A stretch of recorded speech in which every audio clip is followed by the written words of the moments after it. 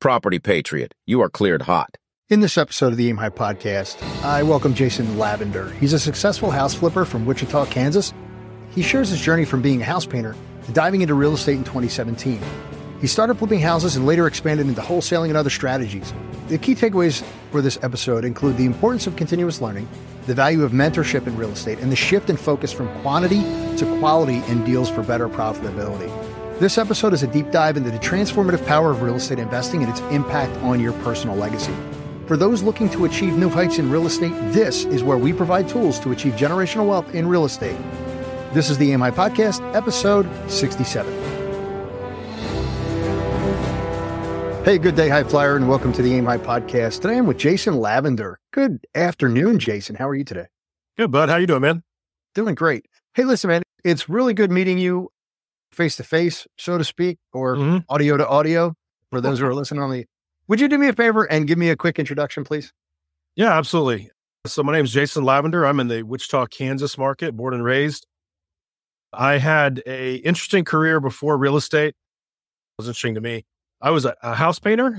So that was my foray into real estate investing. In 2017, I jumped in feet first and started flipping houses and haven't looked back. Awesome, man. You jumped into this around 2017 and just really took off. What got you started? Like many people, maybe reading some books, exposed to some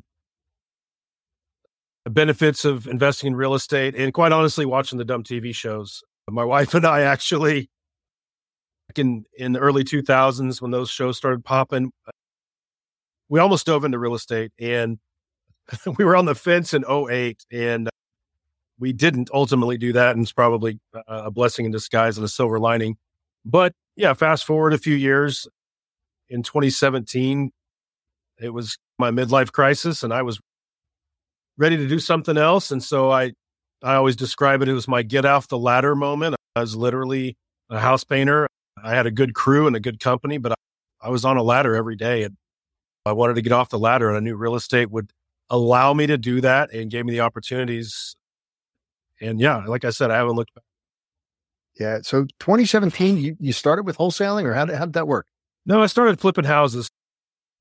To me, it was a natural extension. I had a painting and remodeling company, and I enjoyed working on houses. I took a very hands-on approach. I bought my first house at an online auction and did most of the work myself, subbed out a little bit, not much. I wanted to learn all the pitfalls and hit all the bumps. So I did that very strategically. And I knew I had my eye on a couple of mentor groups and some coaching programs. And so I wanted to, as I said, learn the hard way and feel the pain, so to speak. But no, I started house flipping and bought a second one before I finished the first one. I'm very much a shoot first, aim later type of entrepreneur. And yeah, haven't changed much up since then. We still flip houses. Subsequently, through those first couple of years, learning how to work an assignment contract and building out a wholesaling company at scale, learning some creative finance terms and how to structure deals, how to raise private capital, everything. And they're all tools in my toolbox that we still use today. Thankfully, I've been able to drop the tool belt, and I'm no longer working in my business. I just work on it. We've got a great team. But yeah, I always say this. At the core of it, I'm a house flipper at heart. I love seeing old things fixed up. It's something about my nature. I love seeing rehabs. I just got back from walking one of our rehabs and talking with our project manager, and I'll never let that go. I know a lot of people scale out of certain positions in their company, and that's one that I'll continue to sit firmly in. Man, and listen, flipping is fun. Flipping is fun. Of assets and all that, but the key to all this, no matter what you're doing, if you're flipping, if you're wholesaling, if you're buying rental properties and borrowing, it's all the same. You still got to use the same formulas to figure out what you're going to get and how you're going to fix it up. So, now, you mentioned mentorship. You actually signed up for one, or did you? Yeah, in 2018, jumped in with Justin Williams. He's out of the game now, but to group. Bill Allen took over and ran a seven-figure flipping. That was instrumental in learning much of the foundation of what I coined and implemented. I met Don Costa in 2018 and I've continued to hang in with Don. We've actually got a meetup in Austin, a quarterly mastermind here this week. And so I'll be heading to Austin this week. And Don's been pretty instrumental in just throughout the years, paving the way. He's a OG, pioneer in the space. But yeah, I'm a real estate junkie and I love to learn. And so if there's a seminar, if there's a group, a mastermind, if there's something that I can be a part of to level up and learn and be in the right groups and the right people and the right circles, having the right conversations, I'm always going to be there. Yeah. When you stop learning, you start dying, in my mind. You're going to wither on the grapevine and fall off. That's awesome. Now, your first deal, you bought it on an online auction site. How did you source it other than finding it online? But hard money, private money, how did you fund it? Yeah, I always love talking about the first deal. That's something that every investor has in common. And I think it's a neat thread. You don't want to gloss over some of those first painful lessons that we've learned. And yeah, mine was no different. Yeah, I bought it on an online auction. It was Xome.com, Xome. I'm not even sure if they're still around. It was basically REO properties. And in my area, much of the bank repossession properties would end up on Xome. It was a hot mess. The online auction systems you think that you win the bid, you're not really walking away with the property. So we actually won the bid 3 times before we actually closed on the deal. Yeah. They've got all kinds of sneaky stuff that you weren't actually the winning bidder, find out you're bidding against other people. When I jumped in, I didn't know anything. I literally knew nothing. I used a signature loan in my market. I'm in Wichita, Kansas. So it is an easy market. The price points are super low. I talk to people around the country and starter homes are $500,000. Forget it.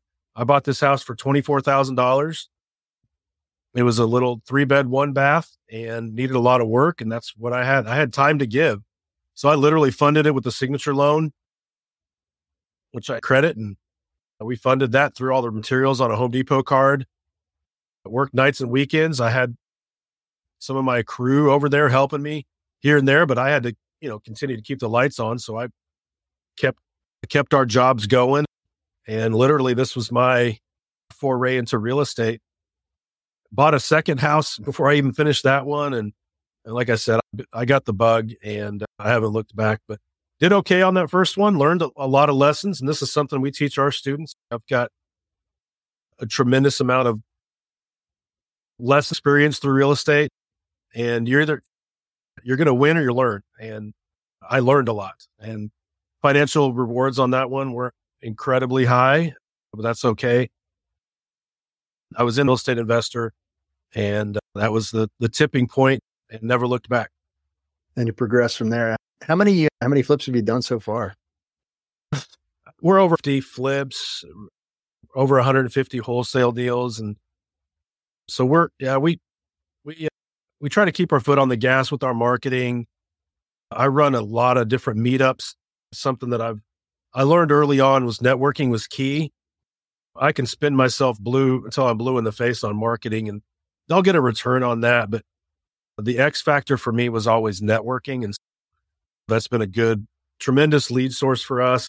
And the meetups and the RIAs that I run, investor clubs, and those have been tremendous lead source for us. But we try to get 20. It's interesting being in the market in real estate for the last 5 years or so.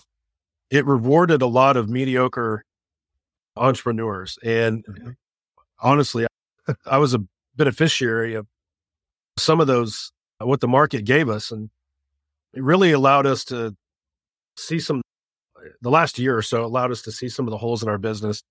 So our 2024 goals are much leaner. We want to increase profitability, but I want to do far fewer deals. And we're starting to see that now. So the volume that we had been accustomed to for a long time, I don't want or need that. And we're going to do far fewer deals and actually be more profitable. Because for a long time, we were buying skinny deals. And it's like you would just buy anything that you could. The market was so hot, you listed something and you were going to have over asking price offers and waiving inspections and all kinds of stuff. And we would buy literally anything we could get our hands on. And for the most part, it did work. Rates have come up and there's not this Midas touch anymore. So guess what? Investors need to be watching their numbers like they always should have been. And that's our fewer deals with greater margins. We're focusing on margins more. Yeah, that's great. You could, over the last few years, you could basically just pick something up, throw some paint on it and sell it for 30 more than you bought it.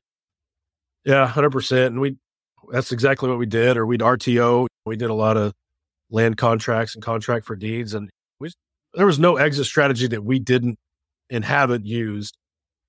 And that's something I love teaching is looking at all the circumstances and your position in your company. There's 5 exit strategies that we love to teach, and there's one of them is going to rise to the top. And so we try to follow that cue and don't be a one-trick pony. And we'll utilize the different exit strategies based on what the market's going to give us, what the property is going to give us, and quite honestly, which one's going to be optimized monetarily. Yeah, man. Is there one nightmare deal that get about it? What's the one? Always the last deal. Always the last one. Yeah, I'm a perfectionist. Every time we get a project across the finish line, we sit down with our team and our project managers, and we really try to hash everything out. And like, what do we need to improve on? I'm, I guess, slightly discontent at heart, and so the last deal is always one that we're trying to improve on. One that steps to mind, though, is I've only been sued one time, and it was a small claims court deal. I never do another house with a swimming pool. I did this one with the swimming pool. The writing on the wall, this thing did not go well. I could not get that stupid pool to stop leaking, and I should have buried it, honestly. And that was one of my early deals. And anyway, got small claims court and ended up buying a brand new pool liner for this stupid pool. And that was the kid's money on that. Thankfully, I've only lost money on 2 deals. The other one was a terrible foundation that we did not adequately account for, and we lost on that one too. But knock on wood, we try to stick with our numbers, and of the terrible deals, they're going to come. If you do volume, they're going to come. They're going to pop up out of nowhere. And, but yeah, my advice, stay away from swimming pools. Right. Man, my first split was I had a swimming pool. It was absolutely crazy. 7 days, I became a pool boy for a full week. Tell me about it. It was absolutely amazing. And then we found the oil tank. Yeah. There's always there you one, go. Right. Yeah. So the stories you can come up with, right? Yeah, for sure. For sure. So you started out with a mentorship program. It propelled you into the future. Now you're starting your own. What else are you doing? What's new? Yeah. So we're doubling down on our mentorship. We started, quite honestly, it was out of this. I don't know if, Bud, it's like, this has been your case, but once you start to achieve some success, people want to know, hey, can I grab a coffee? Bend your ear, pick your brain. And I was in that camp, and I love talking real estate. I love meeting people. I love meeting new people. And I would go to coffee like every single day. I was having coffee with different people 5 times a week. Yeah. And it just got exhausting. And so I decided to formalize that into a mentor group. And I've had a few different iterations of that. It's been informal for a long stretch of that. And about this time last year, I decided to formalize it. And it's amazing. We had our coaching call today. We onboarded 5 new students, and just this past week off a live event that we did. So I just love teaching, and I love seeing the light bulb go off, the aha moments. And so I'm addicted to sharing real estate.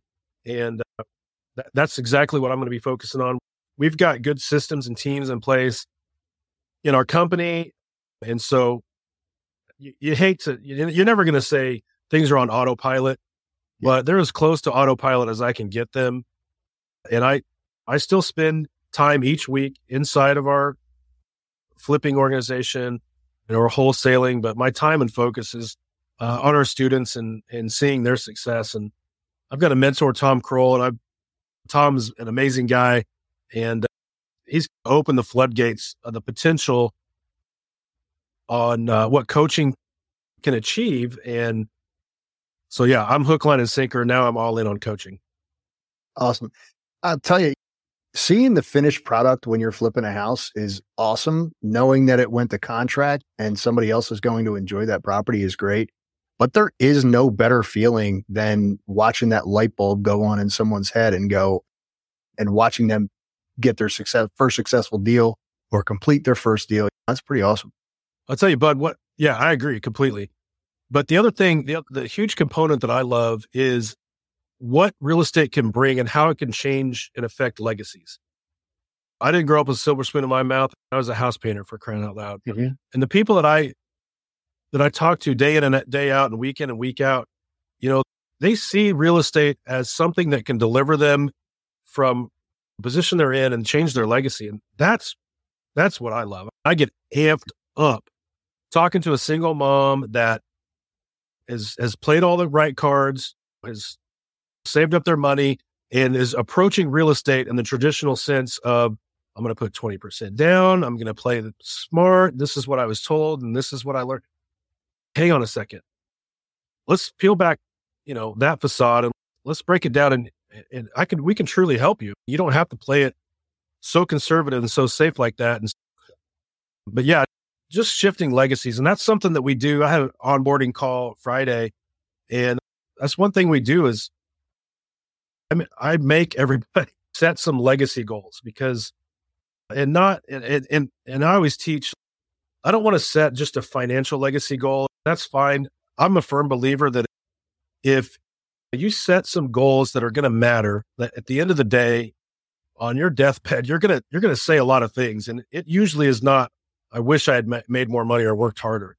But if you attach much of what you do throughout to things, people, and experiences, the finances will take care of themselves.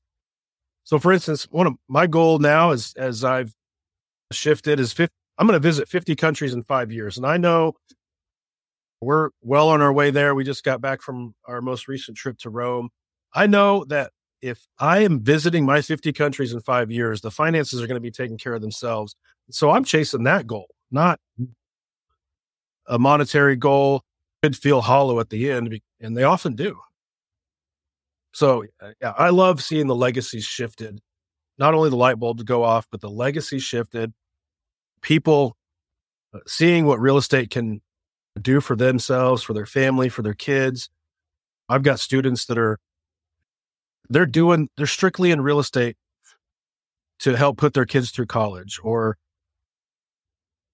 help a dying die with dignity and grace and know that they've got a long road ahead of them. Things like that. To me, that's what matters. Yeah. Yeah, man. Yeah, I'm all about it. That's awesome. Listen, I'm going to ask you the one thing as your wealth increased, but I think I just heard it. Yeah. People are what matters. As great as financial gain can be, I think we're all given purpose in our life. And unfortunately, a lot of us will chase something that's always going to be fleeting and always going to be just out of grasp. But yeah, if you can understand your purpose and live live beyond what monetarily you think is at the pot of gold at the end of the rainbow, you're going to be far more fulfilled. And it took me a long time to learn that. And honestly, I drank the Kool-Aid like a lot of people do, and just bottom line, everything had a monetary attachment to it. But yeah, I'd rather live for experiences and time with friends than anything.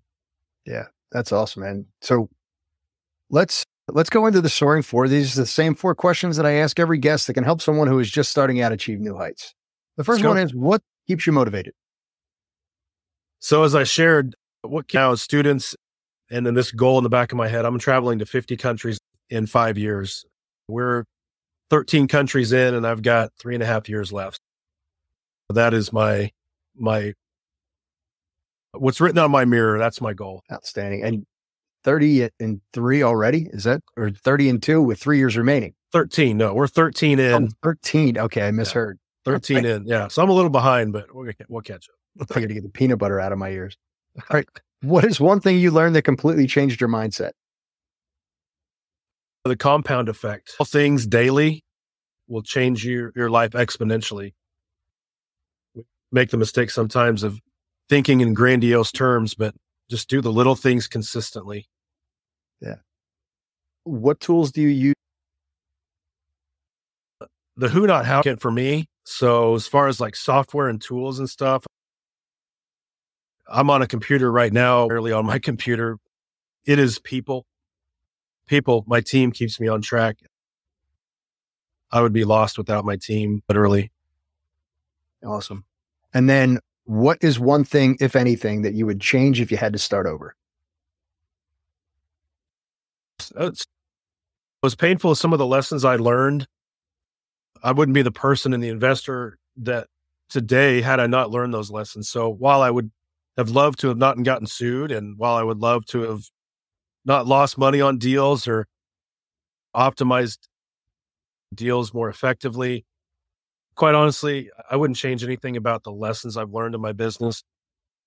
Probably one thing I would say, what I would change is not putting good people in place earlier on. I was a solopreneur all the way through, and I had the mindset that if I wanted it done, I was going to do it myself. I was the only one that could do it. If all those cliches is sad to say, I was living those out. And so if I could change one thing, I would have put my team in place much sooner. Awesome. And Jason, if somebody wanted to reach out to you, how would they do that? The best place is jasonlavender.ai. It's just our website. They can find out everything that we're doing and all our social media stuff, and find out about our coaching and everything you need to know. So jasonlavender.ai. All right.